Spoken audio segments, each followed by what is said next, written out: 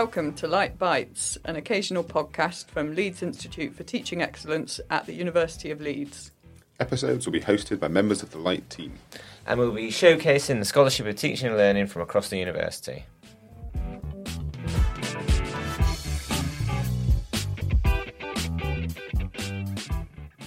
Hello and welcome to another episode of the Light Bites podcast. It's Emma Peasland here. I'm Research and Impact Officer in Light at the University of Leeds. And today I'm delighted to be joined by Jiani Liu, who is a lecturer in English for academic purposes at the university. But Jiani's going to share with us some insights from her Light Fellowship, which was called Assessment Literacy and Student Success, and looked at how embedded academic skills provision influenced students' assessment literacy. But you had a different job then, Jiani. Yeah, so when I was doing my Light Fellowship, I was based in the amazing library learning development team. The team itself basically has like the two main strengths of the first one is supporting or developing students' academic literacies in the curriculum. And that's what my project was focusing on. And the other strand, I suppose, is more well known to some people at Leeds, which delivers the amazing Skills at Library service, which is like a co-curricular academic skills service. Great. Well, it's great to have you along today. So thanks very much for coming along. Thank you. Yeah, I'm very glad to be here. Hello, it's Emma here. I just wanted to pause before I continue my conversation with Jiani to just clarify and explain a couple of terms that come up in the conversation for anyone who's listening who doesn't work at the University of Leeds. So in the conversation, Jiani refers to Minerva, and Minerva is our VLE or virtual learning environment at the university. We also discuss or mention the Curriculum Redefined programme, and that's a big 10-year project that's happening at the university right now, which is working to review and refresh all of the undergraduate and taught postgraduate programmes with the aim of ensuring that the curriculum prepares students to be global citizens who are ready for their kind of future employment. And then finally, we refer to discovery modules in our conversation. And discovery modules are those modules which students can choose to take perhaps outside of their discipline to broaden their academic experience and enhance their employability. Back to the conversation. Well, let's get started talking about your fellowship a little bit then. So I wondered if you wanted to start off by telling us a little bit about your fellowship and what it was you wanted to investigate and why. Yeah, so when I was a learning advisor based in the library, I spent probably, I think, until I was doing my lab project, I was like there for at least 7 years, and I spent the majority of my time designing, embedding, and then delivering academic skills workshops, lectures, seminars, and webinars during the pandemic, supporting students' development on topics such as like essay writings or planning for your essay, structuring, critical thinking, presentation skills, time management, all sorts of like academic literacies skills that would, in my head, so benefit students' preparation for assignments. However, when I was looking into literature and sort of like exploring the link between our work and assessment or impact on students' preparedness for assessment, there wasn't much in the field directly looking at academic skills. I think there was loads of sort of discussions around assessment literacy, but embedded into the context of their study. So I was quite, I guess in my head, curious to find out whether our work would have any impact on students' assessment literacy development or not, and if so, how, and how would students perceive that development be similar or different from staff's perception? Interesting. So would you tell us a little bit about how you went about investigating this question then? As in the methods, the approaches I've taken. I think at first I was just like spending some time reading around the topic of academic literacy. So I've been just plenty of research on that, but also assessment literacy and looking at how these two marry, or the crossover, the shared approaches, models, and theories. And then I, because my work at that time was predominantly based in the School of Languages, Cultures, and Societies, and I work with lecturers and module leads and program leads in LCS undergraduate and postgraduate programs to deliver academic skills trainings, basically. So I've selected 2 undergraduate modules to investigate in more details. One from the Department of Spanish and Latin American Studies. So it was like a first year Spanish research skills module where I and the module lead have designed like a series of scaffolding or like a series of workshops and online resources and formative assessment to develop student assessment literacy, in a more like structured way. And I've also selected like another higher level 3 module where I deliver, I suppose, a co-deliver because the module lead has always been there and sharing his perspective as well as a marker. So I'd co-deliver an assessment literacy workshop where students work in groups and work with their peers to assess exemplars. So I've sort of like picked up those 2 examples from my work, and then I conducted surveys and focus groups with students. I've also interviewed staff. So there's like a mixed method approach to compare the perspectives, the stories, the experience of students with what staff have perceived their experience being through the journey of their modules. So it's a mixed method approach, I suppose. Yeah. Great. And so how many kind of participants did you have taking part in that from those 2 modules that you chose to work with? Yeah, so I had 4 student focus groups with 9 students participated. And I had a small survey where like 18 students fill in the questionnaire. But I also had like 4 staff interviews. Great. So you got that kind of oversight from several students in the module in the survey, and then a little bit more of kind of a richer and deeper insight into their perceptions and experiences from those focus groups and the interviews from both the staff and student side. Yeah, and I think the good thing about the having like the survey and some student focus groups was that when I look at the data and I realized I had quite a good even spread of different student levels. So I had like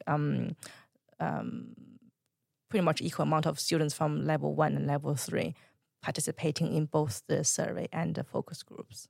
Brilliant. And from both modules as well, because those modules are one, I think I said, from the Department of Spanish Studies, and the other one I should have said it's from the Department of East Asian Studies. So it's a level 3 Buddhism module. Great. And so you want to share a little bit about what it was that you found out from the data you collected? Yeah.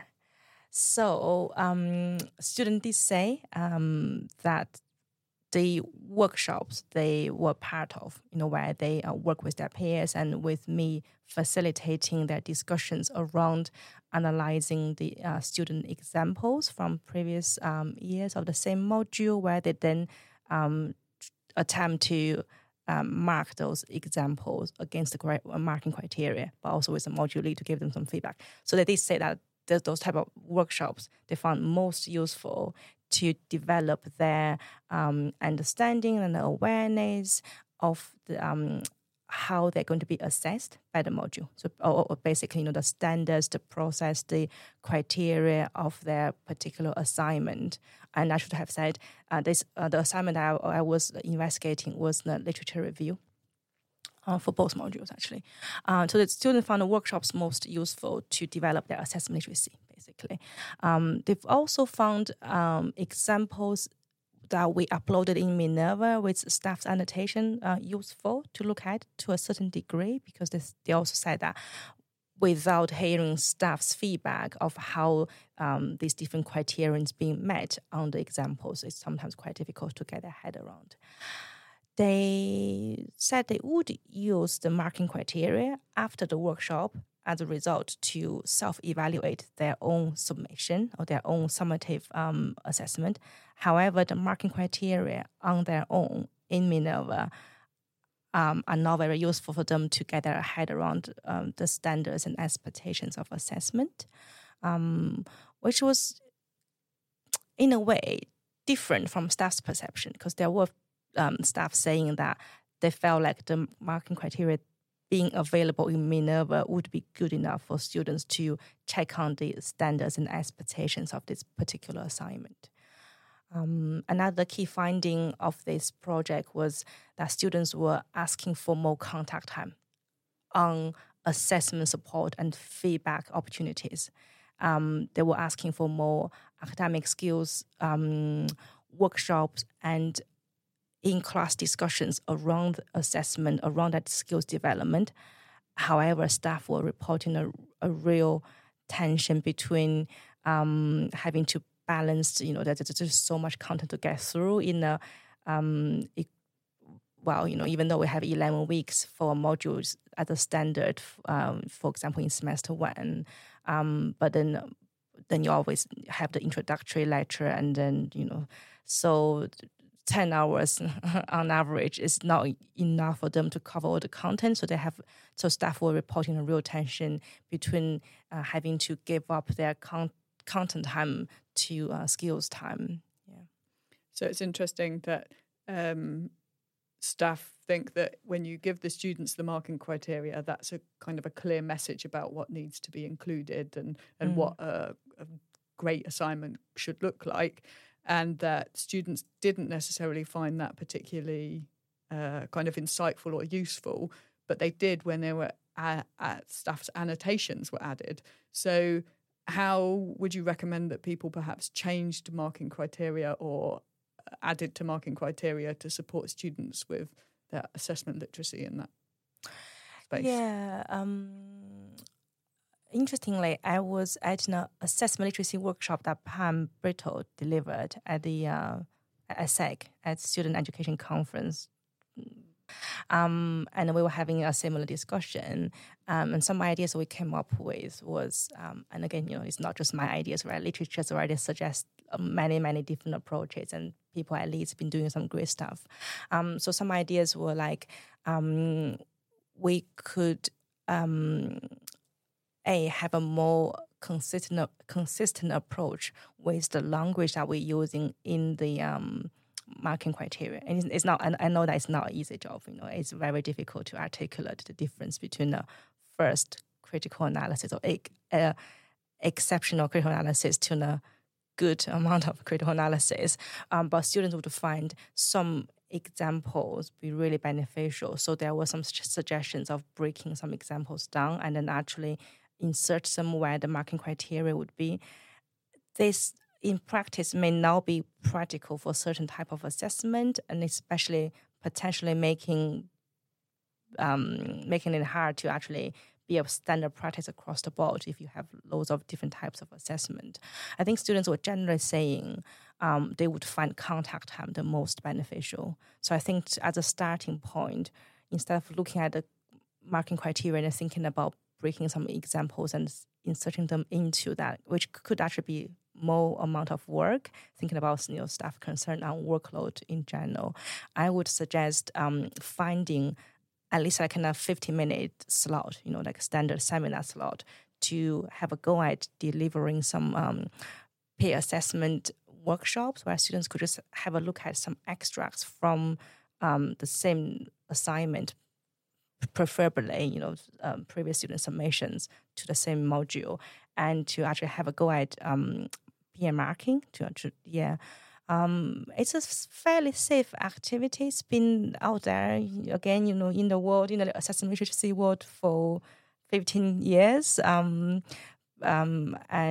people's been doing it in various different ways, at least as well. I think I would, if he was not thinking about exploring this option, they could always speak to either their learning advisor from the learning development team, or they may have some colleagues that in their department have already done it, or they could work together with EAP lecturers from the Language Center. So I think there's various collaborative opportunities as well available. So yeah, just have a go. So there's lots of support out there. Yeah. So we've kind of moved into starting to think about what are the kind of practical insights from your findings then. So I'm hearing perhaps from what you've just said is that there are things that could be done to help make the assessment criteria more understandable for students, but actually time spent working on a peer marking exercise or actually thinking about the assessment criteria in contact time is more valuable than that from what the students in your study said. Is that right? Yeah. There were real desire for more contact time on skills and literacies development. Great. And so we've talked about then how you could change marking criteria, that more contact time would be great. Were there any other kind of practical insights or implications for practice that you might be recommending? I think with curriculum redefined, people have been talking about program level assessment and learning outcomes, etc., etc. And I think one thing I would recommend, and I think a lot of colleagues have already been saying that they've been doing that in their curriculum redefined. Can I just call it CR from now? Yeah, it's a bit of a mouthful. In their CR spring workshops, it's mapping out the different types of assessment at the different points where students encounter them, and actually have an overview of what students are experiencing, their trajectory of assessment literacy development, for the program, and then actually mapping out the points of where peer assessment workshops or some assessment and feedback sessions delivered by the program team will be useful to students overall, or where a more module-specific approach can be taken. If there's for example, I think some modules are now using podcasting as a type of assessment, and they may now be a common genre of assessment out there. So then some module-specific support sessions on how to develop your podcasting, but also what are the skills outcomes that you're assessing students and how to achieve that would be quite useful.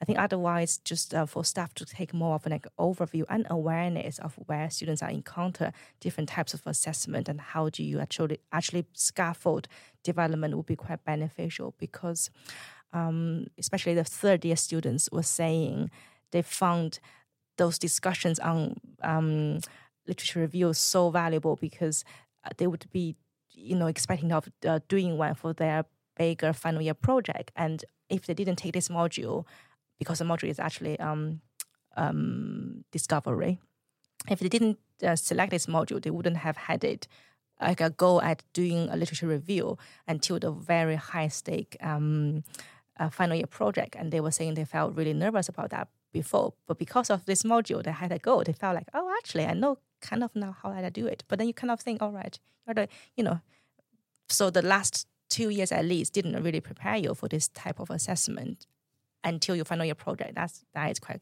in a way, I think in students' mind, that's what they said was they felt really overwhelmed, and they also felt really, they felt at risk. Yeah, gosh, yeah, because that really does, it is high stakes, isn't it? Your final year dissertation, it has a large kind of weighting in the mark for that. Yeah. I think one student used the word terrifying. She was saying it was honestly so terrifying. And I was looking at I was trying to find some quotes the other day in my NVivo library, and I found that it was terrifying. But then she found the discussion around the examples so valuable, and then she actually achieved the first. And then she felt it must be working, that her way of writing must be working because she got us first. And now she felt like she was better. She was more ready against her final year project. Brilliant. And so this might be difficult to do, but if you had to pick out kind of one key finding or recommendation to share with people, what would you choose? I think my key finding or piece of advice would be let's don't take student experience of assessment for granted. There's a lot of like hidden curriculum assumptions out there that we need to really unpack and prepare students for as staff. And I'm really quite guilty of that myself. So just speaking from my own experience, having work at least for now into the 10th academic years, there are a lot of assumptions that we could make of students. Their final years, they would know what critical analysis look like in a literature review, right? But if they've never done it before, and some of the students were actually from STEM disciplines and they were taking the discovery module in arts, they never experienced this way of being assessed. Of course, they wouldn't have developed that awareness, that understanding of what we are expecting of them.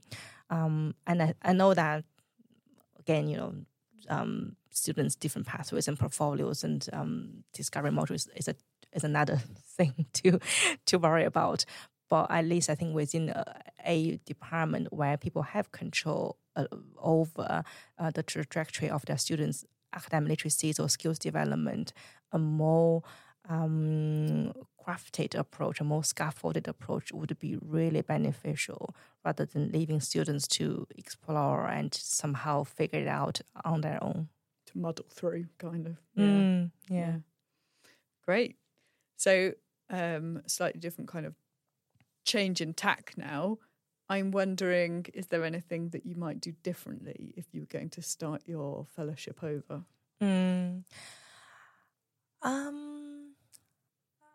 I think now having done it, right, I felt like I knew what I was doing.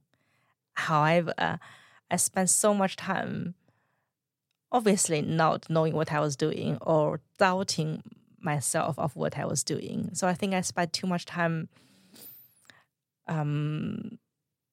being in the low confident zone of just being very guilty of imposter syndrome, which I think perhaps coming from a practitioner background, and then also obviously when I did the fellowship when I was based in a professional service setting, would be quite natural or could be quite common for colleagues who share similar experience and backgrounds. So, I've been recently talking to, again, colleagues at SEC, and then I was trying to bring this part of experience to them and saying, just go for it. This fantastic support available from Light, from Emma, from Dave when he was here, and from everyone. And just always appear there to support your ideas and to actually help you navigate the fellowship experience. So don't struggle on your own. Yeah, that's what we're here for, to support fellows along the way. So yeah, well, and I'm glad that we could do that with you. It was a pleasure working with you on this fellowship. And then I'm also curious to understand how the fellowship was for you. So did you experience any personal benefits from doing your fellowship? I think doing this fellowship, and also it is my first time of doing a proper, I would consider a big piece of research project on my own, makes me realize how much I actually enjoy scholarship, and I wanted to go a bit further with it. And, there was just an opportunity that came up at least that would allow this, and also making my scholarship and what I have done in student education being recognized in a kind of teaching and scholarship contract or role. Anyway, so I moved on to become a lecturer now, and scholarship is now part of my portfolio. And I have decided that I will keep going with assessment literacy. That's what I've said to people in my interview, and that's what I promised what I would do in a new role.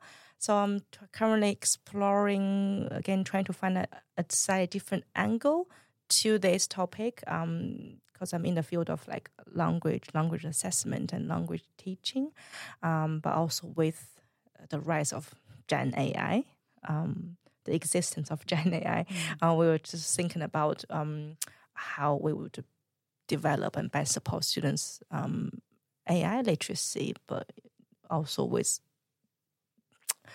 unfortunately, certain type of assessment children are now allowed to use Gen AI. So it's how we actually navigate this together with students. Yeah. Oh, well, we'll look forward to hearing about the findings of your next project then when you get to that space of being able to share it. So, Jiani, it's been a pleasure to have this conversation with you today. It's been great working with you over the fellowship and seeing how it's developed and how you've been able to share your research findings at various conferences and things like that. So thanks for coming along today, and we'll look forward to seeing what comes next. And thanks for having me. And just thank you so much to Emma and also to everyone at Light for nurturing me through my fellowship and actually beyond. I still feel like I'm part of Light, even though I'm kind of like done and gone.